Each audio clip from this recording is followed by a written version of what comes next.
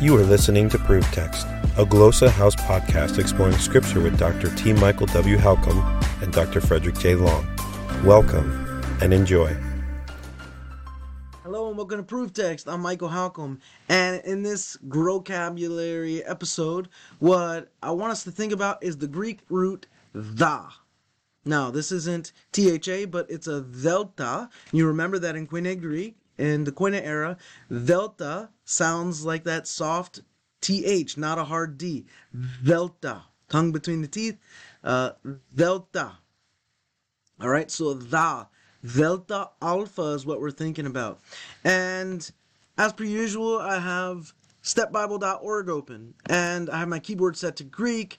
And what I want to do, so the root here, tha, I guess I haven't said it to Greek. Here we go.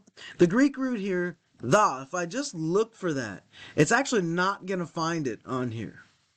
So what I have to do is like dida, and then all this stuff comes up. So you see didasco, didaskalos, didache, didaskalia, didactos, and all those have to do with teaching.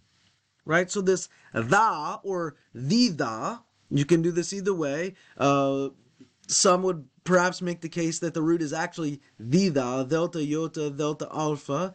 But I think a strong case could be made that the root is actually tha, delta alpha. And that perhaps what you have going on is a reduplication of some sort. I don't know.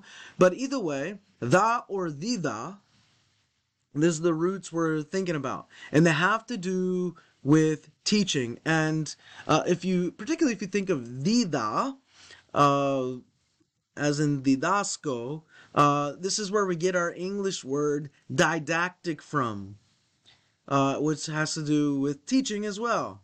So dida, didactic, that's your mnemonic device there, and you can see here in Matthew, for example, we have didaskon, or in Matthew 4:23, and then Matthew 5:2, didasken, he was teaching them, and so on and so forth.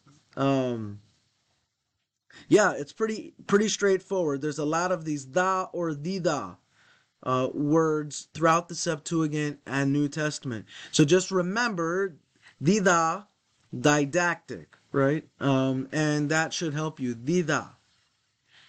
Or just tha. But if you're going with just tha, be careful that you don't bring words like demonos, like demons, or there's a whole bunch of ways you could go wrong if you're just trying to David, right? Or Damascus, and so on and so forth. Dakru, a teardrop, or a tear.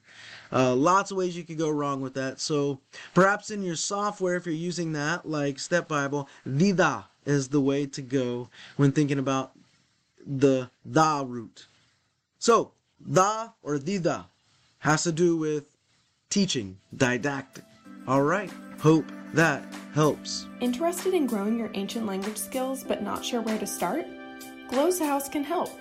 From illustrated readers and short stories to lexicons and grammars, Glossa House offers a variety of resources for beginning, intermediate, and experienced ancient language learners.